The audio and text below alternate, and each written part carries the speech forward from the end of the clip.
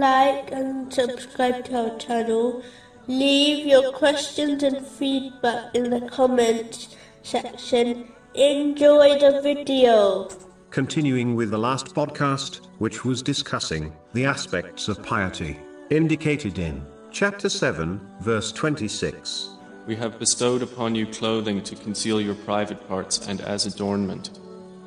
But the clothing of righteousness, that is best.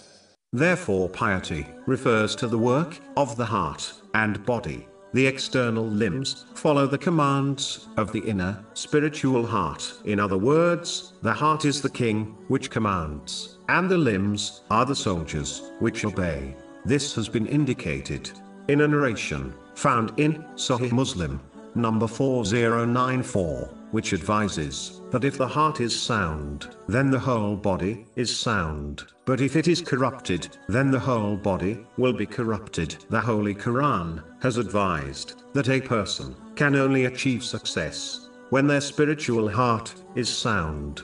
Chapter 26, verses 88 and 89. The day when there will not benefit anyone, wealth or children, but only one who comes to Allah with a sound heart. The spiritual heart is only kept sound when one purifies it of evil traits and replaces them with the good characteristics which are mentioned in the Holy Quran and the narrations of the Holy Prophet, peace and blessings be upon him.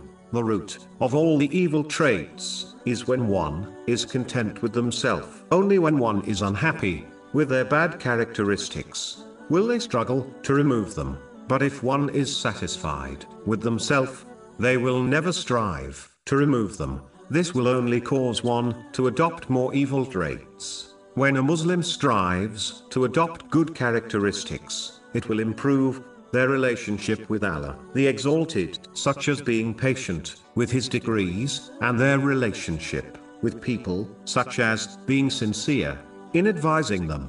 The next podcast will continue discussing this verse and topic.